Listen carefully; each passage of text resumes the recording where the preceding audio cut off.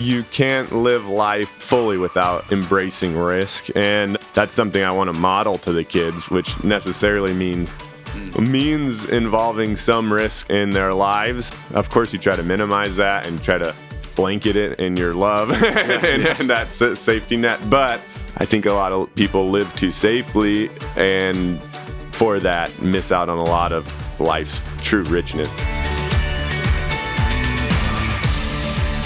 Welcome to A Better Life with Brandon Turner. That is me, where world-class guests share their wisdom on building a better life. Join me as we explore the habits, the actions, and the beliefs that have guided their journey with the aim of helping you apply those lessons to your own. We set our sights on a better life.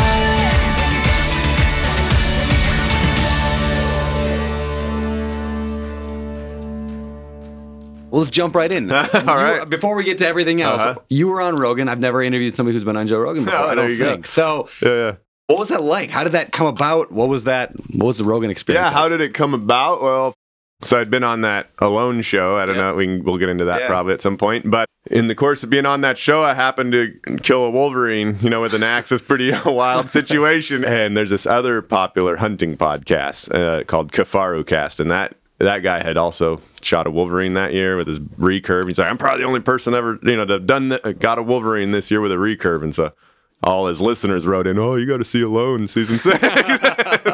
Anyway, so he invited me on to talk about that. And it just so happens that Joe listens to that podcast. And he wrote me back the next morning. He was like, hey, I love the podcast. If you're ever in LA, let me know. And I was like, well, I guess I'll be in LA. Yeah, I'll make week, the trip, Joe.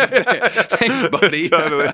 So I'll see what my schedule looks like next month. Right. Made it over there, and he's an awesome guy, very real genuine person. He was generous with his time. Probably we did the interview. That's basically when I met him. Was when he turned the mic on, and then after the show, he sat around and shot pool for a couple hours. And really, that's cool. Yeah. I've always wondered, like his dynamic versus, how we do. Like you showed up, we're sitting by the pool just chatting for a while. Right. I'm like, I don't know, like what normal is for these big shows. Right. No, that was good. He when I came in, he's fairly famous, so he has all his Navy SEALs bodyguard guys, but they were all fun to chat with, talking about living in the Arctic and doing all that kind of stuff. So I shot the breeze with them until the show started, and then like I said, that's when I met Joe, and he's a pretty genuine guy, you can tell. So that's awesome. That's very cool. All right, well, you mentioned the Arctic. Why don't we start with Siberia? Actually, I want to go back to that. Yeah. Why don't we begin? How did that happen? You were born in America, I assume, right? Yep. I grew up in Idaho and what part? North Idaho, Sandpoint area. Oh, no way. I'm actually leaving in 2 hours from right now. I'm leaving on a plane to go to Coeur d'Alene. No kidding. I have a house in Coeur d'Alene, no kidding. I live halfway between Sandpoint and Coeur d'Alene. That's where I grew up. My mom's still on the farm there. No way. Yeah. That's funny. I'm literally going there today. Well, that's pretty random. Okay.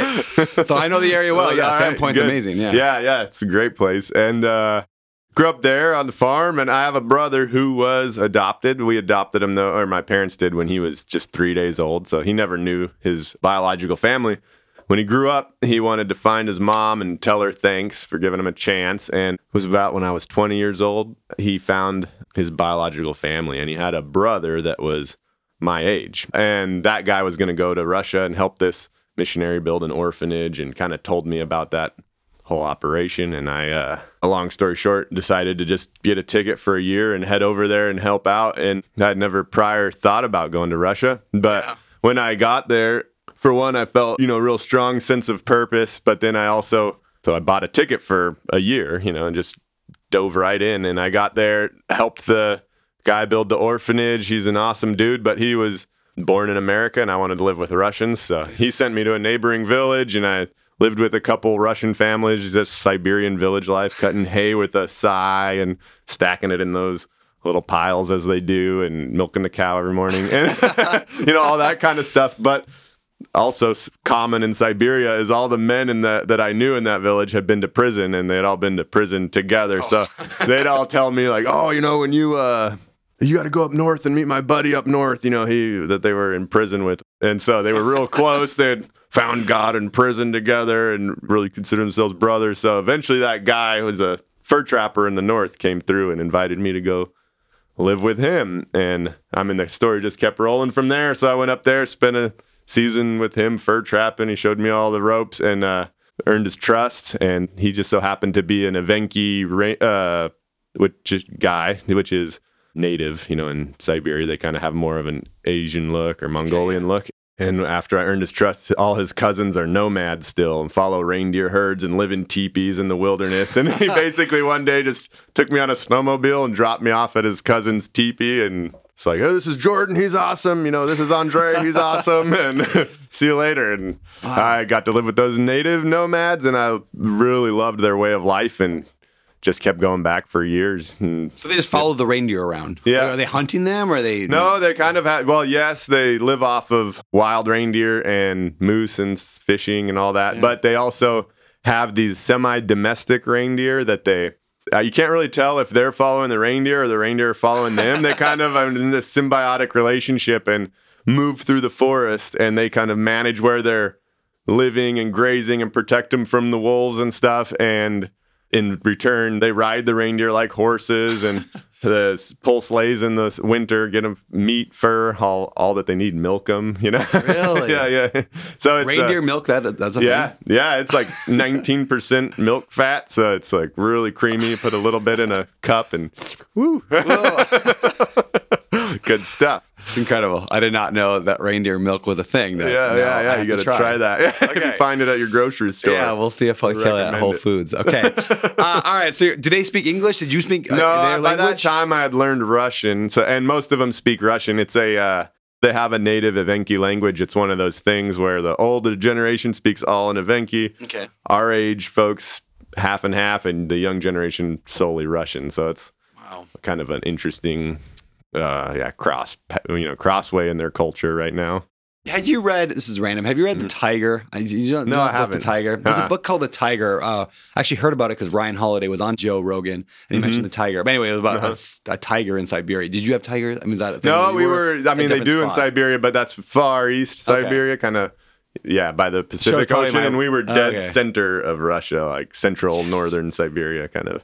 Yeah. So a ways from the tigers, but it was a wild land, some of the most wild land on earth. Fly over it in a helicopter for hours and see nothing. Yeah, but, crazy, man. So when did you come back home to the States? Well, I spent a total of 5 years there over the course of 10 years. Come back to the States, earn some money, go back, live there. And my last trip was in 2015. Wow. And so that one was with my wife, who was at the time pregnant. And then we came back to America and had to, have since had a few kids. We wanted to go back a few years ago, and then COVID happened, and now Russia's basically it's a little off limits right now. A little more complicated at the moment. So wow. You just like, hey, honey, you want to go to Russia with me while you're pregnant? I met her. When I met her, I had already spent years over there, and it was really important that whoever I would marry would share that with me. And so that's quite a filter, if you want to go live in a teepee in Siberia. There's not so many people. But when I met her, she had been living in China for a couple of years, and we kind of connected on that semi-nomadic lifestyle. And she was all about it. She went over there, spent most of a winter in Siberia, and the one winter she lived with me. We're in a teepee in the middle of Siberia, -56 is what I think it got down to. But she did great, and that winter we came back to the States and then went back over, and the next summer that we went, she was pregnant, and that was an adventure also. But that's great. Good for her. Are you planning when it opens back up again nicely? Are you planning to take the kids and family? And I'd love to. It's such a unique angle on life. I'd love to expose my kids to it. Obviously, the people that are there are now like friends and not family, so it's like I do miss them. Yeah, want to go see them, and so definitely. I actually talked to a friend not long ago that said you can actually get to Russia via Romania. You can get it, I'm sure somehow. It could still be an option, but of course, with a family, I'll have to wait till things settle down. But well, that's an interesting question. I'd love to. Maybe we'll dive in a little bit later. But the idea of like, actually, let's do it now. Right. I want to. How do you balance, and how have you balanced risk now that you're a father? Balancing, like, it's one thing to go out into the middle of wherever when you're alone, but now you got kids. Like, how do you still balance risk, and how do you put your kids in the right amount of risk? Yeah, it's like you can't live life fully without embracing risk, and that's something I want to model to the kids, which necessarily means means involving some risk in their lives. Of course, you try to minimize that and try to blanket it in your love and that safety net. But I think a lot of people live too safely, and for that miss out on a lot of life's true richness. So we're not afraid to. The way I've tried to introduce the children to that would be take them up for a week or two into the wilderness, pack up the llamas, take them up, spend some time up there. And it's really neat because you'll see, you might be worried that, oh, it's going to be cold or it's going to be tough or buggy. But once the kids are up there, they kind of get used to the setting as is. I want to take them up there long enough that when they say they want to go home, they're speaking of basically the teepee instead of, That's back. great. And it's really neat to just watch them, and a freak storm comes in the mountains. It's raining and hailing, and they're just under a rock playing house or whatever it is they're doing. It's like, but of course that's not without some inherent risk because you're not in a safe bubble wrapped environment. But that's something I think we're okay with. And as parents, when we first had kids, we had that discussion that we're going to try to live life the best we can, model it the best we can, but we can't predict everything and we can't control everything. And we want the kids, of course, to live healthy, safe lives, but it's also there is inherent risk, and we aren't going to hold each other to a degree liable for that. Like if you turn your back and the kid falls over and hits his head, or something, you can't blame. We're going to do our best, but beyond that, we have to hold it with open hands, kind of. 100%. The idea when the white people came to America, let's say, right? Or it happened here in Hawaii as well. Right. They didn't have the immune system, and so it took out so many of the natives who lived here and all over the mainland. And it's a very common tale, right? They didn't have the immune system. They didn't have the diseases.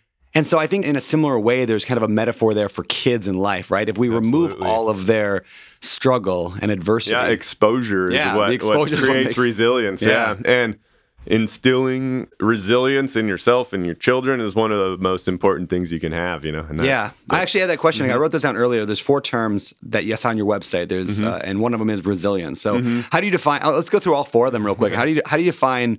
I'll hit each one, but let's start with resilience. What does that mean? How do you define it, and how do you build that? Yeah, resilience. I guess it's the ability to withstand difficult situations and thrive through them. To some degree. The answer to how to build resilience in yourself and the people around you is obviously a long-winded answer, but I think it started with my own observation of my own family history, which was my grandparents lived through the Armenian genocide and watched their whole families massacred. Both my grandma and grandfather were basically the sole survivors in their family as children and were orphaned and all that. I didn't know my grandparents because they died before I was born, but I knew all my 11 aunts and uncles, and they were just such happy, bright people. And it only struck me later in life that this is only one generation removed from the most terrible circumstance I can imagine. And I thought, how was it that my grandparents that went through so much horror were able to raise children that were like happy, the joyful? What was funny is I didn't even really know who had done what to our family until I looked into it later. It's not like aunts and uncles or dad were just like, oh, the Turks did this or that. It's not what we focused on. We focused on creating a family and a life for ourselves. And I thought that was struck me. Yeah. I also spent a lot of time reading war memoirs and various books that put in perspective my own suffering, and just knowing my own family history, what other people have been through.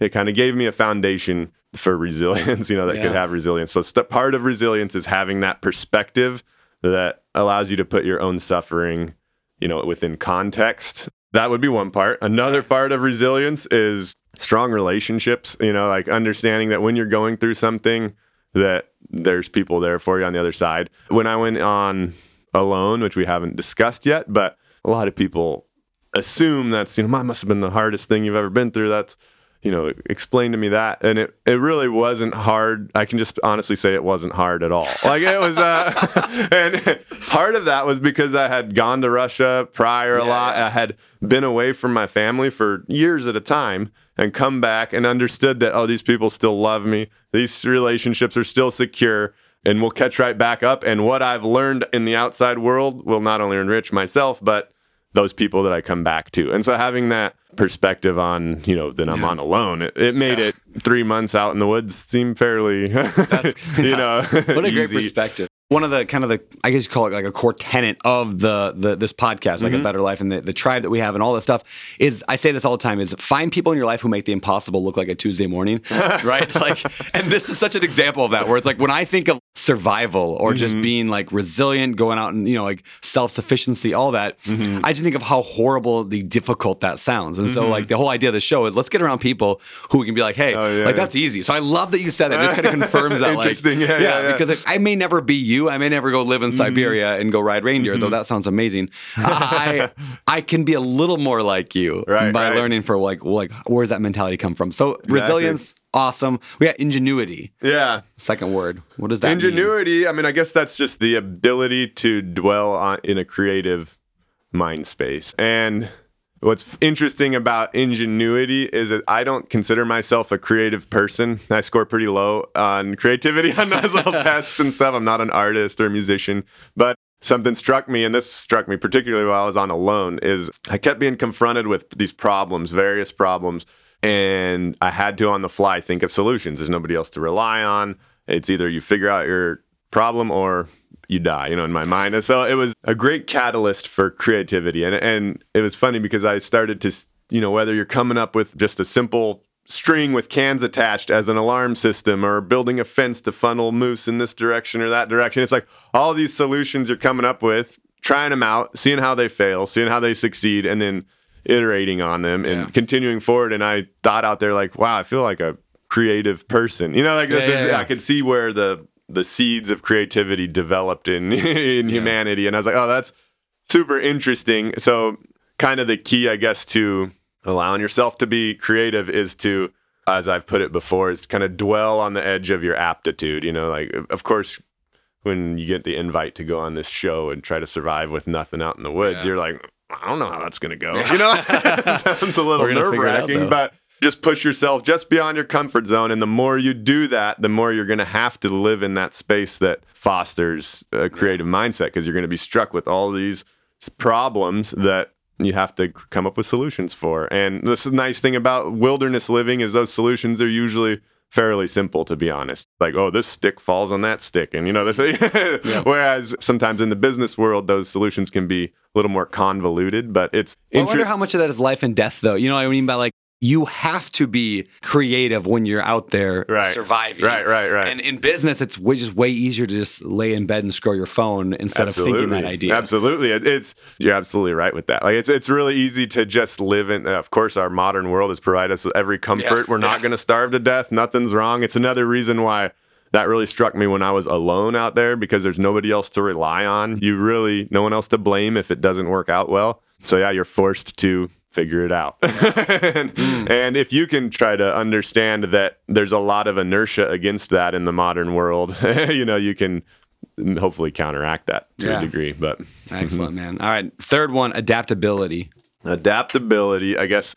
I guess we'll relate it to the show. When I got out on the show, had a real clear idea of what I wanted. The whole reason I signed up for the show is I'd watched the early seasons, seen everybody had bears around and their camp. I was like, why aren't they hunting bears? This is crazy. And so I'm going to sign up. I could do that. And then you sign up, and I had my whole plan, what I was going to do, catch fish, shoot a bear, blah, blah. You got there and there were just no bears. And then I was fishing, couldn't catch any fish. And all of a sudden your whole plan has to shift and you have to adapt. But I think a key to that is just not being afraid to fail. It kind of ties into, I think, that ingenuity. But don't be afraid to try new things. Don't be afraid if it's a screw up, man. And then just learn from your mistakes. One moment that stood out to me was, if you watched the show, at one point I'd worked for weeks to try to create an interaction with a moose. That's what I saw. Moose sign. I didn't have bear. I didn't have anything else to.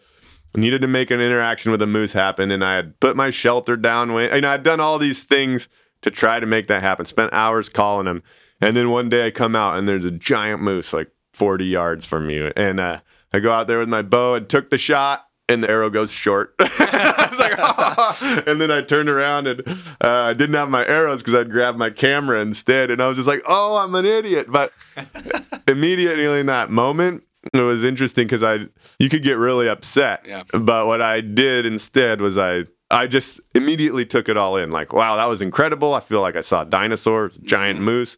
What can I learn immediately, and how can I make this happen again. You know, I'm gonna have to. Now I almost felt like now there's more pressure for me to succeed in interacting with a moose again and so I watched where he went, took note of that, followed his tracks, was immediately aware of like, you know, I'm not gonna be like, dang it, I missed. You know, be quiet, follow over there, see where he went. And that's when I like saw the two, it's probably 300, 400 yard funnel, you know, area in the forest they went through. And I was like, man, I could build a fence here, you know, and immediately start thinking of new solutions to the problem and just adapt to whatever happened. But to do that, I think you need to expect failure and be ready for it when it comes so that it doesn't knock you off your feet, you know? And that's really good, man. You know, it reminds me of out here in Hawaii, sometimes we'll get on paddle boards and we'll just paddle out in the middle of the ocean, right? And we'll look for the whales. And there's whales here of January, February, March, April. You'll see some this week probably if you look for a while, right? Yeah. And you don't want to like paddle to where the whale is, right? Because we're slow paddling. Right. So you got to paddle to where the whale's going, right? So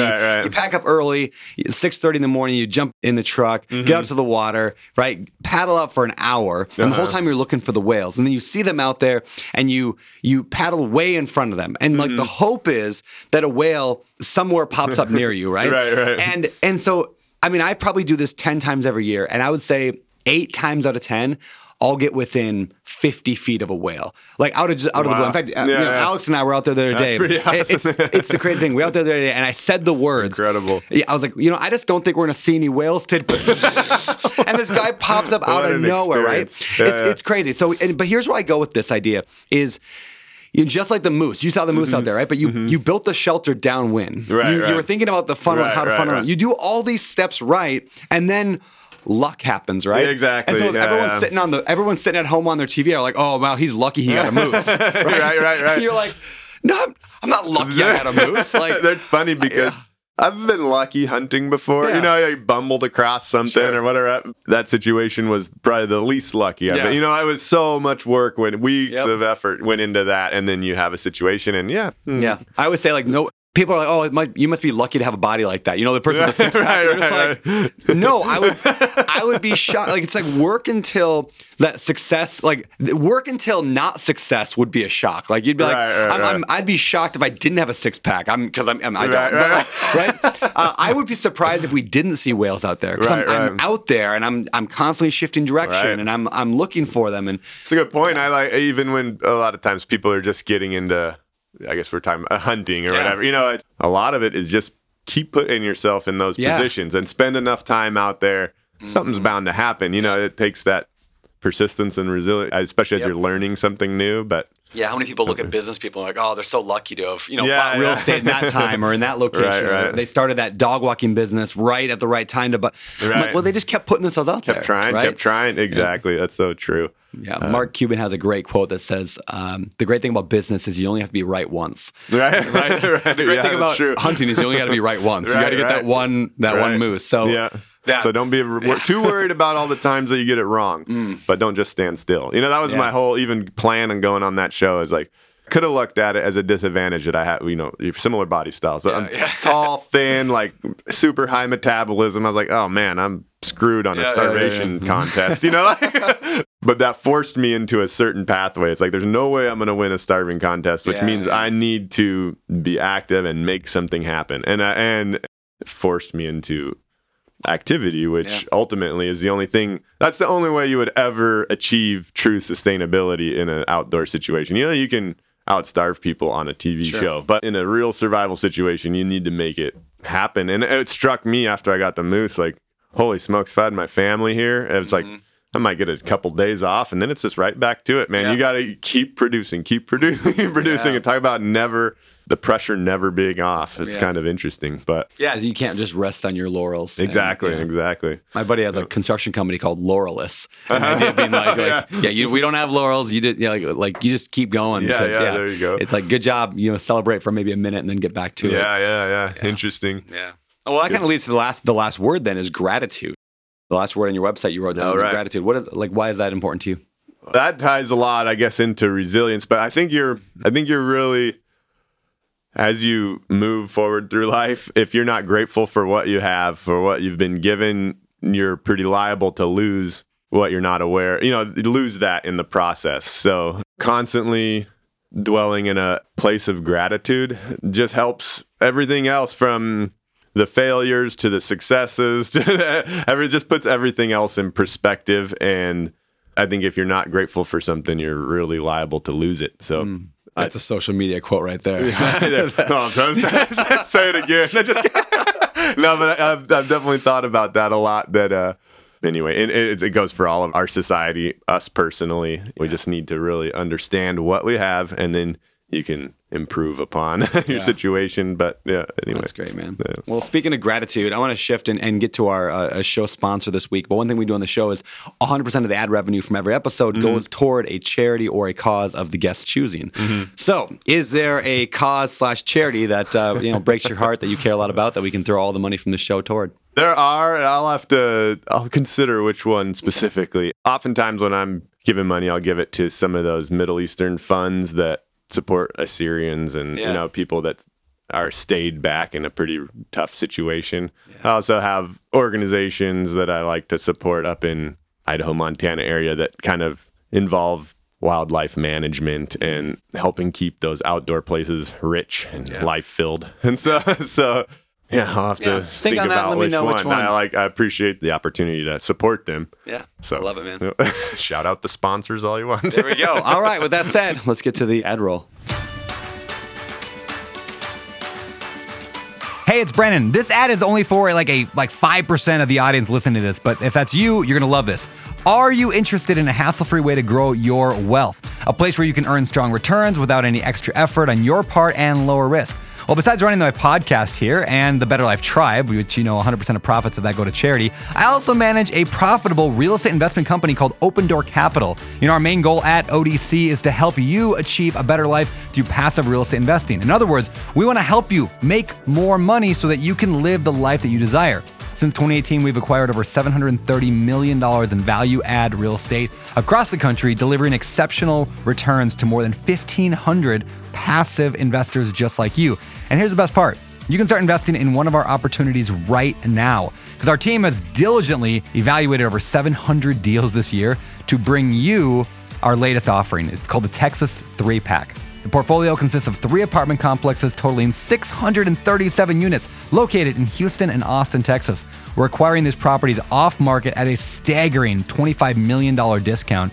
And by assuming the seller's loan, we have secured a low interest rate of 3.8% for the next 7 years. With that interest rate and the price discount, this investment carries less risk for investors, allowing my team to focus on creating value for you. Visit our website at odcfund.com/betterlife to connect with my team and determine if this deal is right for you. Again, that's odcfund.com/betterlife. Thanks for your attention. Look forward to potentially helping you achieve your financial goals with Open Door Capital.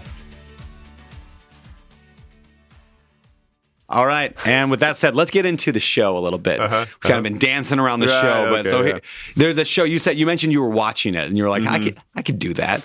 Which everybody has said watching any show of all time. Like, moron, I could throw a football over those mountains, right? So how did you go from I could do that to in the middle of the wilderness? And to talk about, there's a little bit of luck involved in that, right? No, but my buddy had told me, you should watch this show. It's called Alone. It's pretty interesting. And I think at that time, season 2 was about to come out. So I went and watched the show. And like I said, it was a fascinating idea for a show. They take 10 people and give them each 10 basic items like a ferro rod and a sleeping bag. Some pretty simple stuff. Put each person of those 10 people by themselves out in the woods. They self-film and you have a tap out button. And it's basically the person that lasts the longest wins. And so pretty fascinating idea for a show. And like I said, I watched it and I enjoyed it, and I also thought, well, why aren't they hunting bears? Of course, there's when you get on the show, you realize there's certain regulations and that certain seasons had to follow and stuff. So that said, as you're watching it, you're exactly like, what an idiot! No, but so I signed up for it on a whim that evening, and then sent off. It was a real basic sign up. I think I sent them a link to my YouTube videos with living with the reindeer herders in Siberia and stuff, and sent it off and forgot about it. And it wasn't until 3 years later they randomly reached out. Really? So I was working up on a construction job in DC and building this driveway, and I got a call, and this is the History Channel. I was like, oh gosh, I forgot about that. And I was like, man, they said, just so you know, you're one of the only people, all of us, all the producers agree with one on the show if you say yes. And so I was like, oh, geez, like, oh, man, I got to go catch up on the show. And so, of course, as the doors kept opening, I just kept going through them. And obviously, having lived a life, I think that was interesting for them prior, made for good TV. You know, been to Siberia, done all this, that, had a little family. So it was good. It fit their mold. Yeah. And then, found myself all of a sudden that helicopter was taking off. And you're like, holy cow, this is happening. Yeah, where'd they drop you? Where was this? It was northern Canada. Great Slave Lake is where it was called. So it was in Northwest Territories. And it was a really neat location. That was very remote. Like the whole time I was out there, I never saw a non-production related vehicle or boat or anything like that. So it's not like they're there filming you like Survivor. No, right. You get your own, you get your GoPros and your camera, and they spend a week orientation teaching you how to film yourself, and then they drill it in all the time. Like, you should always be filming. If they go, they'll come do a medical check every so often, 10 days or so, and if they take your footage, and if they'll come back at the next medical check and be like, hey, we noticed you weren't filming during this or that, So they really want you to be filming all the time, which you end up doing because you're bored out there. Else are you gonna do? So anyway, I found myself out there and went from there. Could you imagine that much footage to sift through? Alex here, who's in the room. Yeah, Alex Felice here. What a nightmare. Just hundreds and hundreds of hours of just people blabbing on about this and that. Yeah, how would you find spoons? Oh, wild. Okay, so you get on this show, and I mean, you said earlier it was easy. Did you? I mean, was it like that from day one? Like, that's a loaded question because it could have really not been easy. Sure. For one, like your success in a wilderness situation is never guaranteed. Yep. Or in business, or it's never guaranteed. Like we were talking about a minute ago, you just do everything you can to try to set up where success is more likely. And so I was stressed the whole time. I was like, oh man, if I don't get food today, then tomorrow I'm going to starve. So they dropped me off on the helicopter, and immediately you're already like, well, if I don't get food by my next meal time, I'm already starving. So the pressure's on immediately. And so the helicopter flew away. I got my bow, and I thought, well, right now it's probably when nature knows that I'm not here, so I'm going to hike around with my bow. And sure enough, saw a rabbit, shot it. And and again, you could say, well, lucky, but of course that requires that you had been practiced with your bow and didn't miss at your opportunity. And, I did. So I was lucky and got a rabbit on day one, and then started to move. I assessed my location and realized the only thing I could see was like, well, there might be moose in here, but I wasn't seeing other sign, no berries, which I was expecting. And it's like, well, and if I'm going to be hunting moose is my most likely option, I'm going to have to move my shelter to where I'm not in their trail or not near the wind's not blowing the wrong direction. So I was in the process that first day of moving my shelter, and I saw another rabbit run by, and I was like, ooh. So I went and moved my shelter, set some snares there. And the next day I came out and I caught a couple rabbits in those snares. So I was like, well, I wasn't thinking about rabbits, but I guess that's the way to go. So, kind of just adapting to what was on offer there, and really started leaning into those. And then, but rabbits don't sustain you. It fills your gut, but there's too much protein in them and not enough fat, so your body can't actually process it. So I think I was losing weight as fast as someone that was not eating anything, but I was catching rabbit after rabbit after rabbit. Yeah. But that whole time I was stressed. I was like, oh man, I'm going to starve tomorrow. And then it was on day 21, I believe, that I finally managed to get a moose, which was an incredible I'd love to know day. That story. And we'll talk about that. But even then, I never felt like the pressure was off. It was almost something I learned in hindsight after the show, which was live a little more in the present, because I bared a lot of stress, a potential future that never ended up coming to fruition. You know what I mean? I thought, I shot this moose, but somebody else probably got a moose, and, the Wolverine stole my fat, so now I'm losing again. So now I got to make up for that. And then am I going to be okay missing my family for like up to a year out here? How's this all going to play out? It's, it's a bummer. We're going to have to miss Christmas with the kids and, stuff. Yeah. You start thinking about all these future things. Of course, I shot a moose. I had all this fish. I was still worried about starving because I'm going to eat this at some point. And so I just bore all this stress. And then one day the show ended and I was like, huh? Like, oh, wow, incredible. But in hindsight, it was like, geez, I could have just enjoyed the whole time. Like, I didn't even have to stress, but I won't deny that I wasn't like stressed the whole time, which is interesting. And in hindsight, like if I would have done it again, you know what? You do your best every day.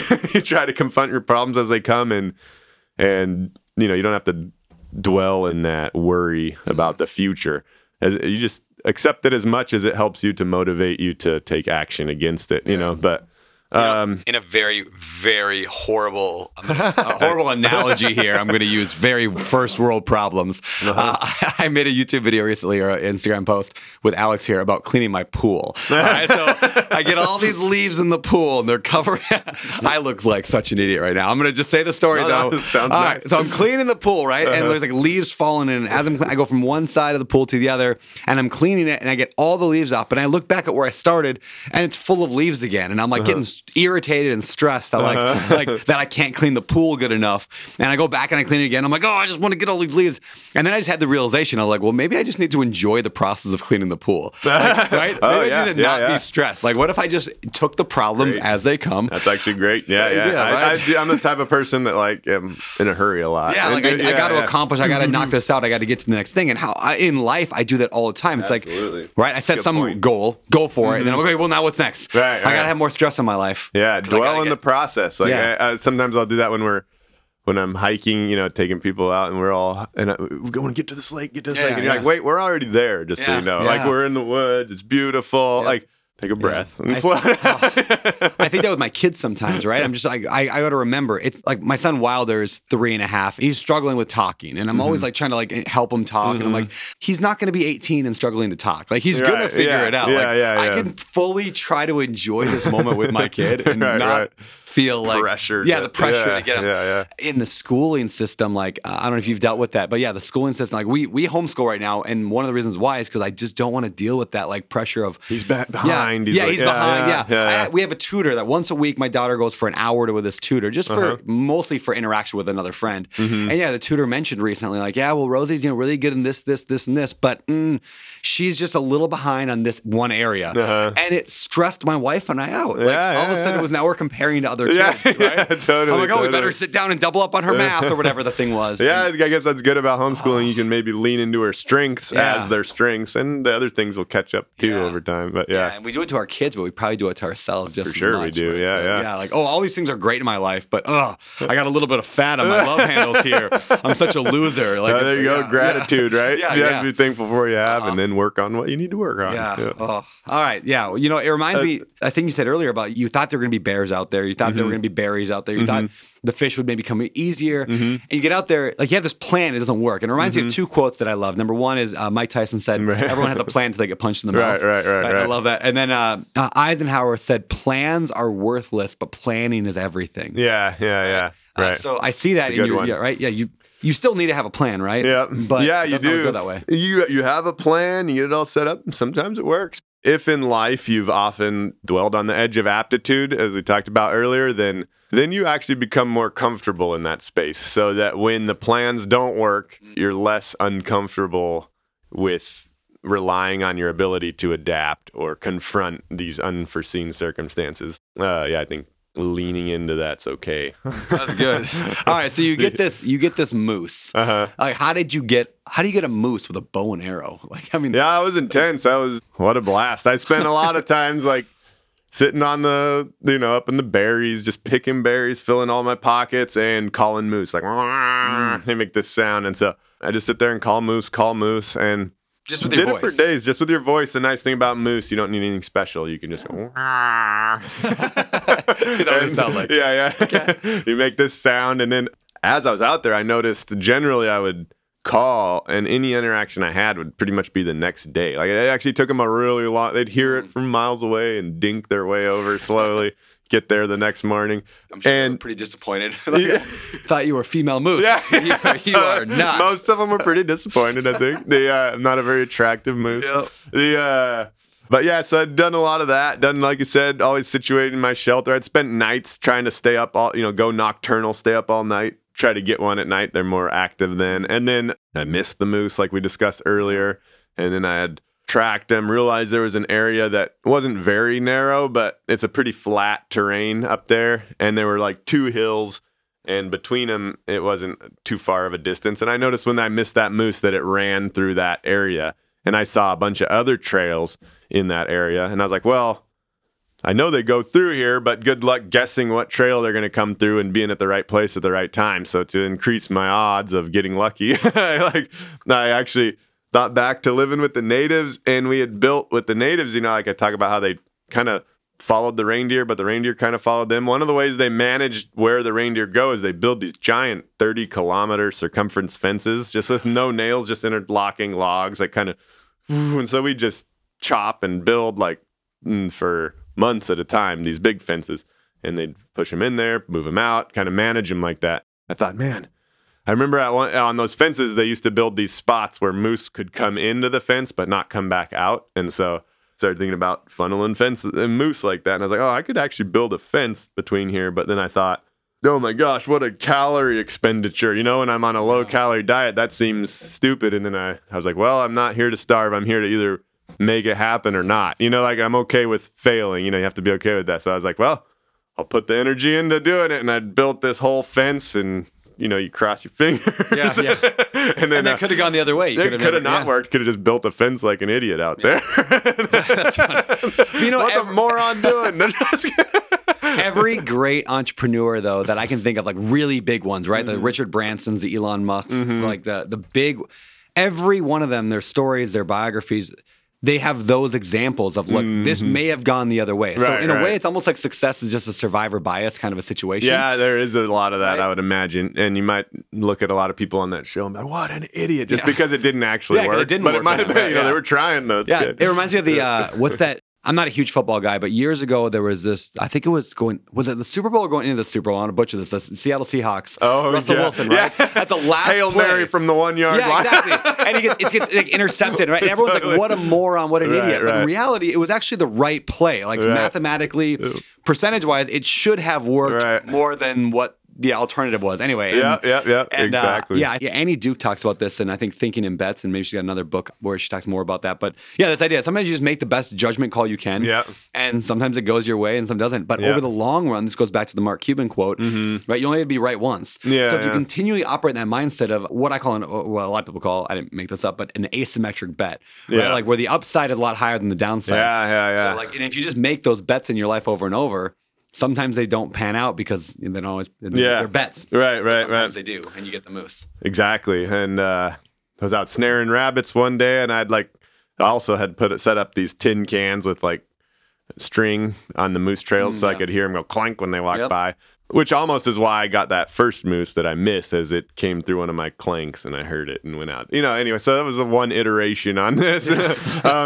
But then I had combined those solutions, a fence and these clanking cans, and I was out snaring rabbits. I actually had a rabbit in the snare, and then I just heard clank. I was like, oh my gosh. And then, like, no kidding. So something's coming along the trail. So I just ran over to the bush that was next to the funnel. And sure enough, the big moose comes lumbering up. And I took my shot. It was like 24 yards or something. And felt really good. I was like, holy smokes. Like, I think I just nailed that moose. And then, and then it took off running. And if you've ever bow hunted, you've also lost animals before. So, like, you've got one, you think it's really a good shot, and you never find it. And so one of the keys to prevent that is to wait like an hour before you go look for it. And so I just waited like the longest. I skinned that rabbit, like trying to waste time. And then finally I went, started tracking the moose. I saw some bubbly blood. I probably got it in the lung. It was exciting. And then all of a sudden the blood dried up, the tracks were gone, and you're just like, oh, no way, I'm going to lose this thing. And anyway, long story short, it was the most like emotional up and down day I can even remember. It was just like, I got a moose. Oh, I lost the moose. Oh no, I found the moose. This is crazy. And then, but it's not dead. Oh no.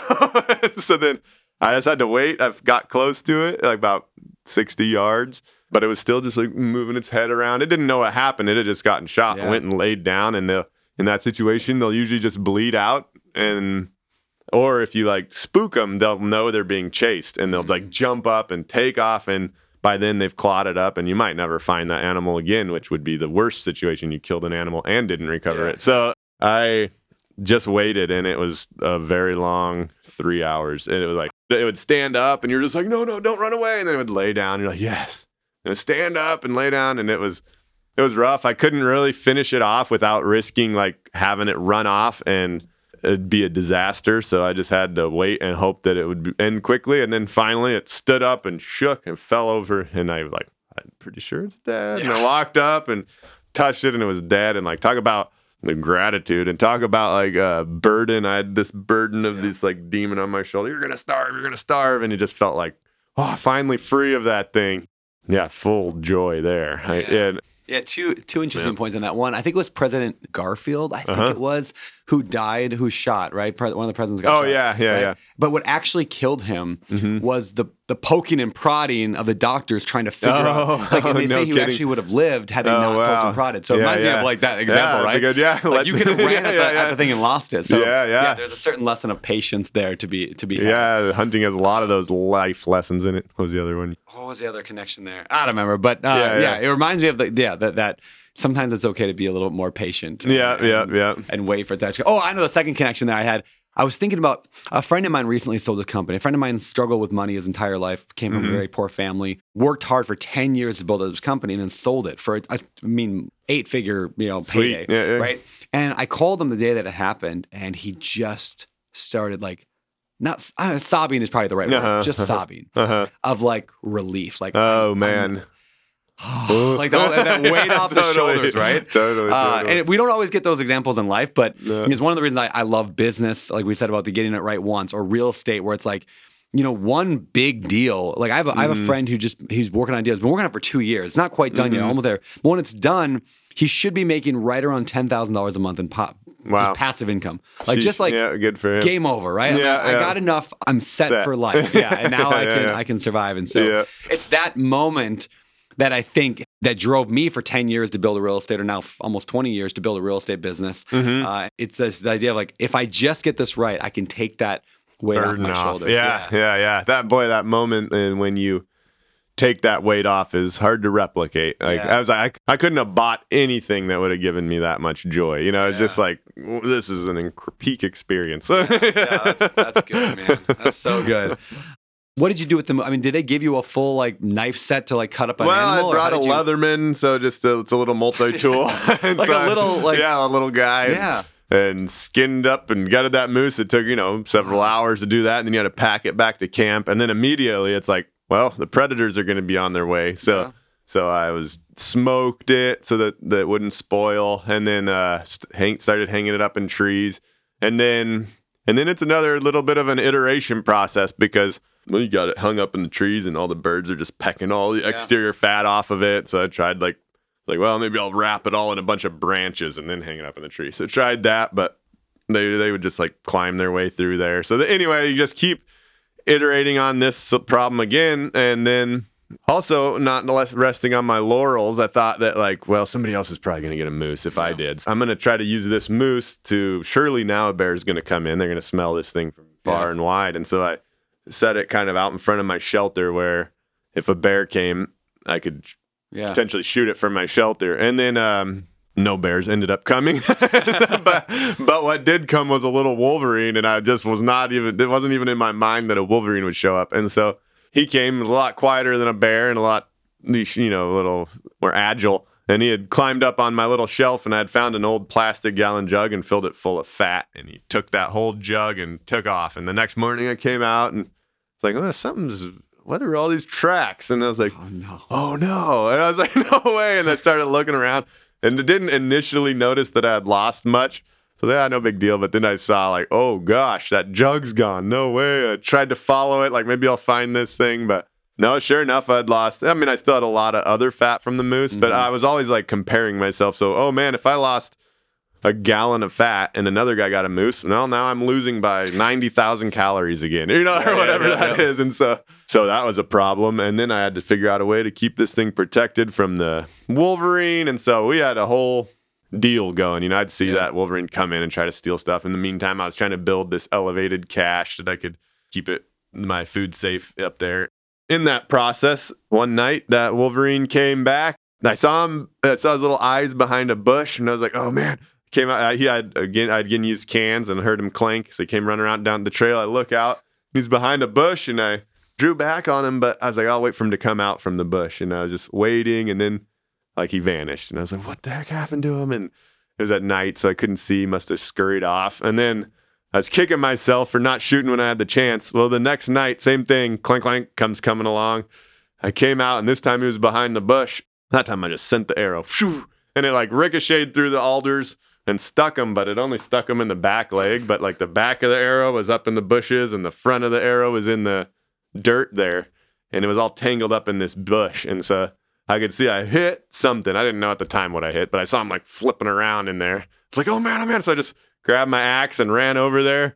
And as I got there, he like turned and jumped at me, but he had this arrow in his leg and it like held. But I always have his like little snarly face in my memory. You know, he's like, and then I swung with my axe, and then that first one kind of got him. You know, he was moving around, so it didn't hit him precisely. And then he started spinning around at the injury, and then I just kept swinging, and then it was all over. I was like, whoa, what just happened? And it was funny to like juxtapose that experience with the moose, whereas like every moment of that moose hunt was fully conscious, and like I could remember it and recount it. And that wolverine was just like primal, like poof, something happened. Somehow I ended up axing this wolverine. Like, what just happened? All I have is this one picture memory of like its teeth like jumping at me. And it was a very instinctual moment, but I had killed that wolverine. Yeah, did you eat it? Is yeah, that a thing? You know, I did. I ate all the organs because there's a lot of vitamins in an animal's organs. And then I had one wolverine drumstick. But to be honest, the moose was better. So I put the wolverine away for a dark day, which never came. Did you have your camera set up for any of this? Like specifically, like I had it. The wolverine I got for the most part, but is at night, so you can only see what you can see. But I actually to this day sort of regret, because I really could have. Well, whatever, it's a fast situation, but I sort of regret not grabbing the camera and bringing it with me, because it would have been. I want to see it, you know? Yeah. Exactly. Do you think jumping at them? I don't know if they would have showed it though, which would have been even more disappointing. Like, come on. You know, but probably not good PR for the show. Well, let's talk about that for a minute. How do you feel about there's kind of an anti-hunting vibe that America has had, right? Like, like everyone should be civilized and just buy their meat at the store. Like, everyone else, like, how can we kill animals? How do you look at that situation? And what do you think? What a fascinating topic, because I actually really love animals and respect them. And I think a lot of hunters do. You know, I don't know any group of people that's more in tune to like animal populations outdoors and trying to maintain a healthy balance. The fact is, whether people like it or not, humans are a part of the ecosystem. And in my opinion, well, I mean, it's great. Life is good. It's a good thing. I'm not an anti-human person. But in that, there's a lot of us, and it takes a lot of work to maintain a healthy, balanced ecosystem. Part of that, one thing that having lived in Russia, where they don't really manage game populations and people don't obey laws and stuff, it's basically just shoot everything you see. And you see how that's pretty terrible on the environment. And then you come back to America and be like, wow, this is fascinating. We live in town and there's deer here, you know, and we had all these like, you know, buffalo populations or whatever, elk, all white-tailed deer that were just on the verge of extinction 100 years ago. And we came up with a system that involved human management that brought all those animals back from the verge of extinction to like where you go out in these wilderness areas and it's like a life-filled forest. It's such a positive story and it's awesome. And it's a direct example of something that humans have done a really good job of. And so it's something I really appreciate as America's conservation techniques. As someone who I do care about animals and their welfare. And you look at like factory farms, of course, everybody knows that that's bad, but it's also hard to pay a lot more for meat because everybody's just struggling to get by. So, but I personally try to avoid that as much as I can. I grew up as a little kid. I always loved my chickens and always loved having turkey. You know, I named them all. But I also understand that we're all a part of a cycle of life. If we can do that respectfully, then, man, we can have... I mean, even when I shot the moose on alone, it sucks for that moose, you know? Too bad. But also, part of me was happy that it was a bull moose, so that it's not really going to affect populations. Part of me understood that we are in this cycle of life. At this moment, I'm predator, you know, but I'm not going to be around forever either. But it's, again, I can go back to the fact that if done well, we can actually manage this wild places in a way where we have almost the best of both worlds. Lots of life and humans who can find a sustainable and healthy way to find food, and I just think I think that's awesome. There's like a lot of, which is also why I think humans need to be a part of the equation. There's a big push now, I know in Washington State and certain other areas, to replace human hunters. Like, so over the last 40 years, we've built a large surplus of animals. So people will be like, oh, there's too many elk in Yellowstone, or there's too many like this or that. And so now people want to get rid of that. And so then they want to introduce predators, which is fine. But I just think we also need to manage predator numbers. There's a big push to try to get rid of hunters, deprioritize hunters, and turn all these places back into wild places and the natural wild balance, without humans. That will just take a life-filled woods, which we've created through careful management, and turn it into a fairly desolate wilderness. And I just so happen to live in one of those where, there's a lot of predators, and you go up in the woods, you can spend a week and not really see anything because it's just everything's kind of been eaten out. And so there's this balance, and I'm all for predators. I'm all for a diverse set of wildlife, but I just think humans managing it I think we can do a good job. It's like a hopeful message, and it's one that we can directly look and see that we have done, but we have to take control of that role we have in that ecosystem, because if we try to abdicate it, then honestly, everybody loses. We're going to have a less life-filled forest. We're going to have people that can no longer sustain themselves ethically, so they're going to have to turn to monocrop ag or factory farm meat, which at the moment I don't have to do either of those things because I can sustain myself in the wild. But if we just throw that surplus of game away by removing ourselves from the equation, I think there's a big loss for everybody. And we all have a general I love wolves and grizzly bears. They're great, but we have this idea that we can't manage those and we can't hunt those. We have to boost those numbers while we suppress the ungulate numbers, and I just think it's going to lead to a situation that's worse kind of for everybody, where I think, then you have too many wolves and too many predators, and then they starve, and then they're not. Anyway, it's like that natural balance, like nature's rough, man, and we can actually do a good job of managing. That's really ultimately what sorry, I just went on for a long time. That's good, man. But well, I heard that's some of the. I heard I think it was Ted Nugent. Is that the guy's name? Oh, interesting. Right? Yeah, I heard him talking about hunting once, and it really changed my perspective a lot because he mentioned this phrase, and not that I've ever been anti-hunting. I just never really cared much. But he said every animal. No animal dies of old age. No, right? It's like they die from either what do you say, fang, claw, or starvation. Every animal dies this horrible death. Right. So everyone, people that are anti-hunting, they're just oh, it's so mean to kill these animals. He's like, what do you think happens to them if you don't kill them? I mean, you can just watch a video of this. Elk getting the way they get killed in nature is terrible. There's their legs, Achilles tendons bitten off, and then they're just ripped out while they're alive. It's that's horrible. Yeah, so at least what we're doing is a lot more. So we can be a part of that. Yeah, it's if you shoot a big mature animal, it's that's something that no longer for the overall population is that important because there's other bulls that'll find other cows. Honestly, the best way for that thing to go.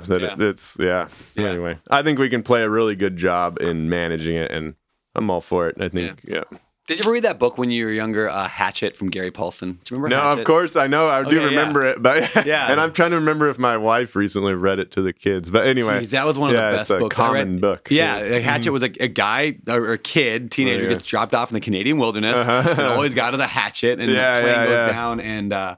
That book made such an impact on me as a kid. And then, so at the end of the book, spoiler alert for those who haven't read the book, is he gets out eventually, right? But then Gary Paulson goes and writes a follow-up a years later. I mean, there's another one, I think it was called The River, which is like a sequel. But then he goes back and creates an alternate ending to Hatchet in a book called Brian's Winter. And Brian's Winter was... what if he didn't get rescued? At the end, it was like the fall or the autumn. So he writes, what if he didn't get rescued? What if he had to survive through the winter? And so Brian's Winter was actually my favorite of that kind of series of books. But in there, he ends up, I'm 99% sure it was a moose. He kills a moose. Oh, interesting. And that gives him that but then he has to figure out what to do with it and this whole thing. But it's funny because it's a very similar story to what you did. Right, yeah, that's I'll have to read it. Yeah, Gary Paulson. That's cool. I don't know no. if that guy's still alive, but if he is, that would be a cool one to get on the podcast. Yeah. He's definitely an influential in Yeah. that world. I hear about that Yeah. those books all the time. Yeah, Hatchet was legit. He also had a series of books called the Dunk and Amos books. They were like these little they had nothing to do with survivalists, but those were like my favorite book. I read like every Right one on. hundreds of times as a kid. I even have a bunch still right now. I read them to my kids. They're stupid kid books, but man, I loved them. All right, I want to move into something you mentioned briefly when you first showed up today here at my house here at the Seashed, and we didn't really dive into it because I was like, oh, I want to definitely get in and listen to the show. You just mentioned the phrase rites of passage. Oh yeah. What does that mean to you? What is a rite of passage? What does that mean to you? And Well, it's interesting that most cultures in the past had some kind of time where a young person took what he had learned in his youth and had this transition to where now he or she was responsible for themselves, and they were now bestowed that responsibility for their path as they went forward. And they had these, of course, every society had its own rituals and stuff, but nowadays we really don't, like we kind of just bumble through an extended adolescence. It's getting longer and longer, and then there's not really a point that we're handed that responsibility and that respect due that comes with that. And I think nowadays kids are actually faced with a lot of challenges that people in the past weren't faced with. Like I was talking about earlier, the old living those old ways, they're actually kind of simple, and because of that, it's actually pretty conducive to our dopamine and our serotonin. All those things are in line with how our life is, because that's how humans have been forever. And now all kids are faced with a lot of novel issues, and I think we're running a big experiment on those kids, and I think that doesn't seem to be going that well. Like I definitely don't take for granted the advantages we have in the modern world, and living with the Evenki in Siberia, is a lot of me thought, wow, I would definitely choose this way of life. It was my family and friends in the modern context. Because now we have modern medicine and a few of these safety nets that people in the past didn't have. Hypothetically, we could have the best of both worlds if we played it right. But if we leave it to inertia and what we see going on around us, it's like, the young kids, man, they have all these things pulling at them, and it's not really clear. I just feel like the kids don't have a chance against the forces of tech and all that that are trying to fight for their attention. And divided attention is such a disadvantage in life, especially when you're young and need to explore your own thoughts and what you believe about the world and yourself, and you're just stuck on your phone, it's tough. Yeah, I feel like the only rite of passage nowadays is when a parent hands a kid their first cell phone. It's Yeah, like, there you go. Welcome to being a miserable grown-up. Totally. That's Oh, it. geez. Yeah, so it's like the idea, how do we instill a rite of passage for our kids today? How do we turn them into grown-ups and help them avoid that just accidentally stumbling into adulthood? Well, I guess, how do we do that for our own kids? It's hard to say. I do think, as someone who receives maximum benefit from social media, that's how I run my business. It's how I get the news out there. I connect with a lot of people. That said, there's a part of me that thinks it's still a negative, and I think especially for young people that aren't receiving the benefits of this business and this things like that, it's almost all a negative. I've definitely thought before, for my own just personal satisfaction, if I just deleted it, I'd probably be happier, and so I think for our kids, let's just avoid that as long as possible. I think that also puts the responsibility on the parent to help foster a community that your kid can not be left out of in that situation. Because if they're just going to school and all the other people have phones and that's how you get invites to get-togethers and this and that, they're going to kind of be isolated and left out. Maybe it's good to actively try to find like-minded parents that also are going to make sure that decision isn't going to leave their kid isolated, and then, but then move forward with that. I have young kids right now. I don't have teenagers, but with the young kids, I do, like I mentioned earlier, like to take them out for extended trips, because I think and then specifically I take them out for long trips in the wilderness, because those naturally come with the hardship that comes out with being outside. The bugs might be biting you, or the weather might turn south, or, you have to hike farther than you wanted to. But it also comes with this really cool thing that comes in a world that's stripped of some of those modern embellishments, which is you really connect with people. It's incredible. Like, and this goes for your family, of course, but even for strangers. I run a lot of courses in the woods, and people come out and we spend time in the wilderness. And I've always point out to people, like, notice how well we're going to get to know each other in the course of the week. We're all just strangers right now. And you spend a week and you'll get to know people better than you do like if you worked 3 years in an office together. It's fascinating. So I think that connection that's fostered in those natural environments with your family is really important. Like that outdoor world gives simple, natural lessons, that we're designed for. It doesn't have to be constructed like it does in the modern world. And Dude, so just take them out such a there. good point. I don't want to leave before harping on this. Yeah. It's just the idea. I've never made that connection before. Because I know when you go camping with a bunch of buddies, you really like build a relationship. Yeah, Similar military. Alex here was in the military, right? And the relationships you've built, right? Like solid. There's no better way to bond than over shared stress. Yeah, right? But how have I never translated that to my kids? Like, where am I putting myself into shared bonded stress with my kids as a way to bond? And I bet you the majority of humans have never had that thought of like, how can I purposely put me and my family into stress together? You got to put yourself, you have to do it purposefully now, which is weird because nobody wants to put their kids in a stressful situation. But if you go on a camping trip, it comes with everything else. And then, Wow. Go ahead. Okay, good. I was just going to say, I was actually thinking also, like in the future, I'd like to run like corporate, now everybody works remotely now. And like, instead of dragging everyone back into the office, which isn't that effective for building community, like occasional Dude, I'll sign up right now. The whole Better Life. Yeah, I mean, I think it would be awesome. We'll come out. Yeah, is you that Montana? should. Is that where you're at? Yeah, exactly. Dude, we'll come out. It's like it's so much better for that team building. I was like, man, I really got to lean into that team building aspect because again, I was I wouldn't say bumbled, but I kind of just came into this idea to run these courses and do this business as a business opportunity. And as I did it, I saw that it was so necessary for people. And then as I did it, I saw it actually has a particular niche that it's excellent at, and it would be team building, and community building. So leave your guys to be with their family and work remotely, but then just focus on this like concentrated quality time, occasionally. We're going to put I want to actually talk, we'll talk to you offline here, but I want to talk about, how do we get like the Better Life Tribe? Yeah. How do we do some events with you? We got corporately wise. Sweet. Let's do it. I think I got some great options. All right, man. Well, I'm excited, man. All right. Well, we'll announce that in the future what we're going to do with that. But that sounds great. All right. So that moves me on to kind of the last thing I want to talk about is, let's go into some financial stuff. What do you do for income today? You won some money. What'd you do with it? What did you put it into? And then what do you do today for money? You're a real estate guy. I'm a real estate guy. Yes. I love this stuff. Yeah, that's funny. Prior to the show, what I did was we had kind of found ourselves kind of traveled around the country with my brother, and we rode freight trains and, real simple living for a long time. And then we ended up in this little town where you could get a house for free, basically, if you promised to renovate it. Real dilapidated, rough town. So we kind of taught ourselves the trade and started renovating houses and built up I guess I renovated 7 houses. So that's what I have now. And now I kind of just leave them as rentals. It was a great way to get started as a young man, and now it provides passive income that kind of takes a little bit of the pressure off, allows me to spend extra time with the family.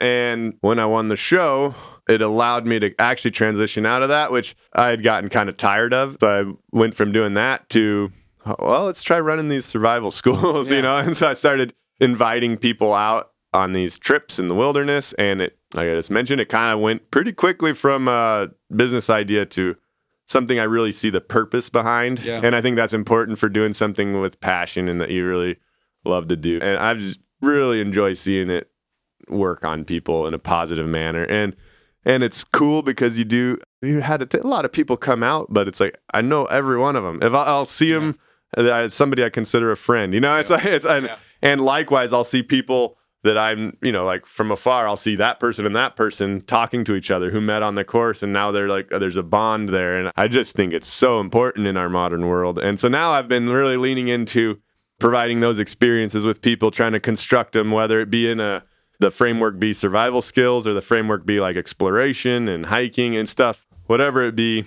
trying to facilitate that. And that's kind of where I am now. We've been building, actually just recently this year, are working on purchasing outfitting rights to this epic spot in the wilderness that I'm super excited What to. outfitting rights? What's that So mean? in Idaho, which is where I run these out of, I live in Montana, but not on the border. So anyway, it gives us the rights to use public land for profit. It's also kind of nice because when you live in such an epic place that I do, your attention's scattered amongst infinite possibilities, and it kind of focuses on a particular area that we can really learn, really delve into, and really make the best of and manage. Like we were talking about earlier, like I can take people on some hunts, but I don't have to do 50 hunts. I can do like 3 really good hunts a year. And so I'm excited to have that control in what we're doing, and it's a way I can be creative with how I put these trips together and stuff. So that's now how I have a little bit of passive income from the houses, and then we have this outdoor. That sounds awesome. Yeah. Yeah, I would love to play with that. How far away is that from Coeur d'Alene? 4 hours. Okay. Mm-hmm. Yep. Yeah. 4 hours. Yeah, that's cool. You'll love it. You got to come down because I actually am from Sandpoint, Coeur d'Alene area, and right there. When I won the show, I was like, man, I can actually live anywhere I want, and I chose this particular little area that I am now, and that's amazing. Yeah. Yeah, I know. I totally see. I bought this house in Coeur d'Alene. I had to do a sweet. 1031 exchange, so I had to like I sold those properties, had to dump the money into something else, right? So I buy this big house. It's like 22 bedroom house. 22 bed house. But they're like 9 bedrooms. But I got a couple Still bunk plenty rooms. of space. Plenty of space, right? So this is what I want to do is I want to bring in people. We'll stay the night at my house in Coeur d'Alene, then we'll drive down, come hang out with you, go into the woods, and then end the trip back up in Coeur d'Alene at my house. So that sounds epic. what we got to do Let's sometime. connect it. Yeah, that would be amazing. Yeah. All right, dude, I love it. All right, well, let's move towards the wrapping up the show. I got a couple questions that we ask every guest every time. First one, what are 3 when I say things, 3 things, meaning like actions, habits, beliefs, could be purchases, just could be things in the general sense of the term that you've done in the last 12 months that has given you a better life? All right, I guess I can start since we were just talking about it. We've typically running these courses, I've had to work through other outfitters who already have the permitting. And so now it's really, it's in the process right now of purchasing this outfit, which will give us so much more freedom to do big little things, everything in between. And it's just it's freedom in a way. And so that's great. Other things that we've tried to implement would be, this is something that's constantly in iteration, is trying to be really intentional about my priorities and how I spend my time. So my priorities are definitely my kids while they're little, and my family. And so trying to line up what my life looks like with that is really important. And whether that be something that struck me on alone is I need to take the kids out on intentional dates, like each kid, and make sure they spend time. And that's still something I'm iterating on and am very imperfect at. But it's something that I think is good to put out there, that I think everyone take a step back from whatever it is you are doing and think about your priorities, which is easy not to do when you're always distracted. And then focus on those, give those particular attentions. And my wife recently, this is in the last 12 months, we've been more particular about certain times that we're not going to use the phone, and like certain times that so after the kids go to bed, don't like sit there on your phone, like sit there and talk and decompress about the day and go from there. Yeah, I probably need to make that rule with my wife where it's just like, let's commit together. Yeah, just an hour. Let's do it an hour right after the kids go to bed. Yeah. And then you can go check your whatever, because it's really easy. The kids go to bed and I'm just like, okay, finally now I can go and check all my stuff, and I start scrolling my phone. So, because I'm trying not to be around my kids and my phone, but what about the wife? Yeah. Right. That's really important. One other interesting thing, I guess, is in the last 12 months, we've been going to church, which is something we intentionally chose to do, even though I've been I'd say I've not gone for a long time and not missed it, because I was like, you go and it's like cliche and you kind of know all the stuff. What was interesting about that practice, I guess, is that that's still the same in my mind. I go and I still find it to be generally boring, because although I think that, faith and your path through life, your journey, whatever that looks like, is so much richness and so much to talk about, it doesn't happen in that context, oddly enough. It's just kind of, you just hear the same old rhythms and cliches. But what I found about that is it is a place where there's a lot of other people that are going, that are trying to be intentional about the path that they're on and trying to focus it in a particular trajectory. And So even though the church aspect of it's kind of a practice that I don't enjoy, it's actually led to a lot of really positive relationships with other families that are on a similar path. And then amongst yourselves, you can delve into the richness that's there. And so that's a specific practice that's proven to provide community in a way that I think the modern world's also lacking. I feel disappointed, and to be honest, about the church that they're, that it is so, it's such a struggle to go. But I think you can only expect so much of a big institute. But the fact that it somehow brings random people together you can find other people in that group that are interested in living a full life is pretty interesting. Yeah, Alex, you and I talk a lot about that, how like the decline of religion in America and also the decline of bowling, you could say, like any group activities. Yeah, group activities. Is leading to a lot of hopelessness, maybe. Yeah. Isolation. Community. Yeah, absolutely.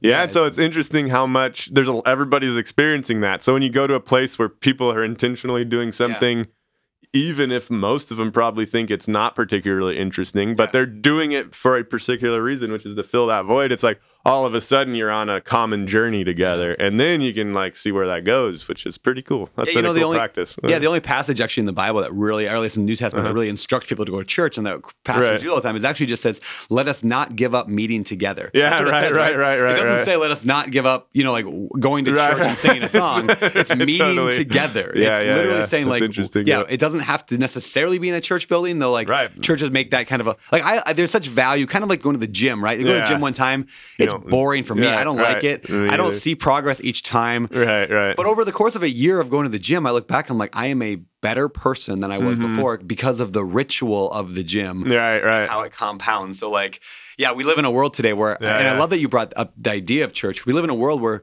people don't want to do things because it's not entertaining, right? And so then you get churches that are going off the deep end and like, let's make it entertaining. Like, I don't know if you've seen those videos on TikTok of the church that do like the full like pageants of like the Avengers, but like try to make it sounds terrible. It's weird stuff. Like, how do we make church fun and it's like maybe we have to. You know what it has to be? It's like the gym. It has to be a struggle, and that's where all these cliches come to life. Like, we have to have a relationship with God. That's so cliche. I don't even know what that means. But when you take something seriously, like you take love your enemies seriously, and then all of a sudden you try to implement that in your life, and you realize that's impossible.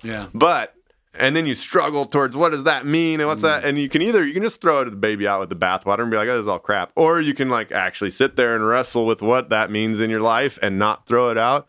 And then all of a sudden you have like a relationship with God, it somehow happens.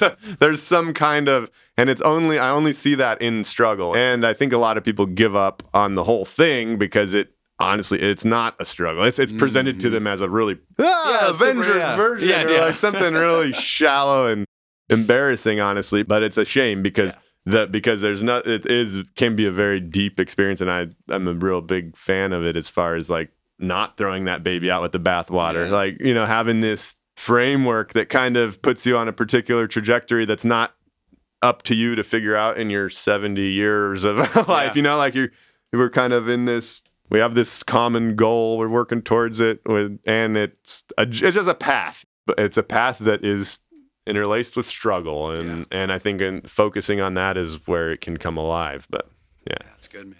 I feel like. It's like going to the gym. They're like, hey, this gym's really great. This is a seeker-friendly gym here. We actually took all the weights. We moved everything down to 5 pounds. We actually serve beer and cookies over here.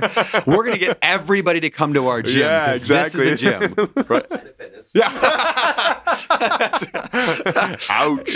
Yeah. And from a business standpoint, it might make a lot of sense. But they make a lot the there. But that's really funny. But sometimes I think you're striking on something really important here, is that there's sometimes this value in the ritual, in the journey, in showing up. And when you look back on it over a long period of time, you're like, oh, I'm a different person than I was. I think there's a lot of beauty in that that we've lost in our modern world today because it's not entertaining to read the ritual. Even like churches that, like, I'm not a Catholic, but if I go to like a Catholic mass or a Greek Orthodox where they have much more rictual. I always grew up thinking, oh, it's silly. Like, why are people doing it? And I'm like, I see there's beauty in that ritual. I get that. And I think I kind of crave that more. And I think a lot of people do crave those deeper ritualistic. I think so too. Yeah. Good stuff, man. All right. What about 3, I'll say, books or resources that have made a like the biggest impact on your life? Yeah, I guess I would say the Gulag Archipelago by Alexander Solzhenitsyn was such an impactful book for me when I was young. I read it when I was probably 18, 19, 20. You know, it's a lot of books. I don't even know what this is. Explain this. Okay, it's in the 70s, 60s, 70s. Alexander Solzhenitsyn, who he was in, serving in World War II for the Russians and had written some negative letter about Stalin and was arrested and sent to the gulags, the Russian prison camps. And he had a, kind of a mind of a genius in that he was able to remember all these stories and all this stuff and put it together and compile it. And in the 60s and 70s, he was smuggled this giant memoir / document out of Russia and released it to the wild world. And it kind of exposed like the Soviet Union for what it was at the time and all the prison camps. And the book can be a little bit like thick and tedious about laws and this and that. But there's so much richness in it. I couldn't believe like how he'd write one story about this incredible family, that had this person torn away from him, that and this and that. And they went through all this, but it's just one paragraph of his book that's 3 volumes and, like 8 separate sections. And it's just chock full of these stories. And then it had a lot of theme that happiness isn't the ultimate goal to pursue, but purpose kind of is. And you would like see like all these grandmas that are somehow produced by this really corrupt church, Orthodox church, but somehow in this biggest hellhole on earth, they're like little candles, but they die because it is hell there. And and everybody's getting the food for themselves, but these little grandmas somehow are lights in this hell. And then because they've chosen something beyond survival. And then he goes into like this interesting juxtaposition in his own mind that he noticed where he was like, you get to prison and you think, I got to survive at all costs. And then at all costs starts to get emphasized in your mind. And then pretty soon you're taken from that guy and taken from that guy. And then you're slowly surviving and turning into an animal at the same time. Where he's like, the greatest path is like kind of that reversed and just delving in. There's a chapter of volume 2, the second part of it. It's called The Ascent, which is kind of the pathway out of that mindset. That was to me just really powerful. Like one of my favorite pieces of literature, I guess, would be that. It's only a little bit in the second half of that second book, and definitely worth a read. And it kind of helped me to like focus my life at that time. Also put into perspective, and this would go into I could mention another book called Storm of Steel, which is it was like a World War I German memoir. And I read a lot of these war memoirs at a certain point in my life. And from all sides, Russian, German, U.S., everything I get my hands on, something stood out to me usually about the German experience in the world wars because they lost, I guess. And so it kind of feels a little more nihilistic, a little more like rough. And then you look at your own situation, and it was one of those things that really put my own suffering into perspective. There's a whole bunch. There's Storm of Steel, Blood Red Snow, The Forgotten Soldier. And then some books I read about the Armenian genocide, like Martyred Armenia was one of them. It's like just books that are just horrible. And then you can't complain that you're like on some TV show trying to you're hungry or whatever. And I think both those books work together. Of course, I would be dishonest if I didn't say the Bible because it has like helped me formulate what my trajectory and path looks like and moves towards. And so, although I would hardly consider myself like a fundamentalist, but it's a very anyway. It's made a little bit of an impact. It's made a huge impact. It was the reason I went to Russia. It was the reason I did everything that I've done that's been difficult and gone through it. Because really what it came to is I tried to focus my life on, love your neighbor as yourself. Love the Lord God with all your heart. Whatever that means. All the other crap I couldn't be bothered with. Anyway, but it's like if you keep it simple like that and then try to implement that in your life, there's a lot there. But I definitely thought a lot of times in Russia, like, I hate this. Like, I wouldn't wish this on my worst enemy. I'm isolated. I should be like getting an education. I should be finding a wife. And here I am in some crappy village. I don't even know the language. Like all these like things that I felt were very difficult.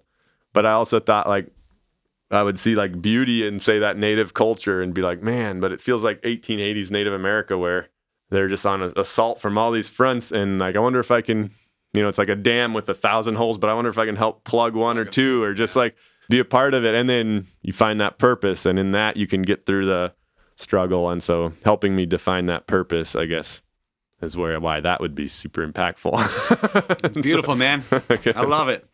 Well, that's all I got for you. So why don't we close up? Right. Where can people best connect with you at? Where do you want them to follow I think you? most people, well, there's jordanjonas.com, which I have stuff on.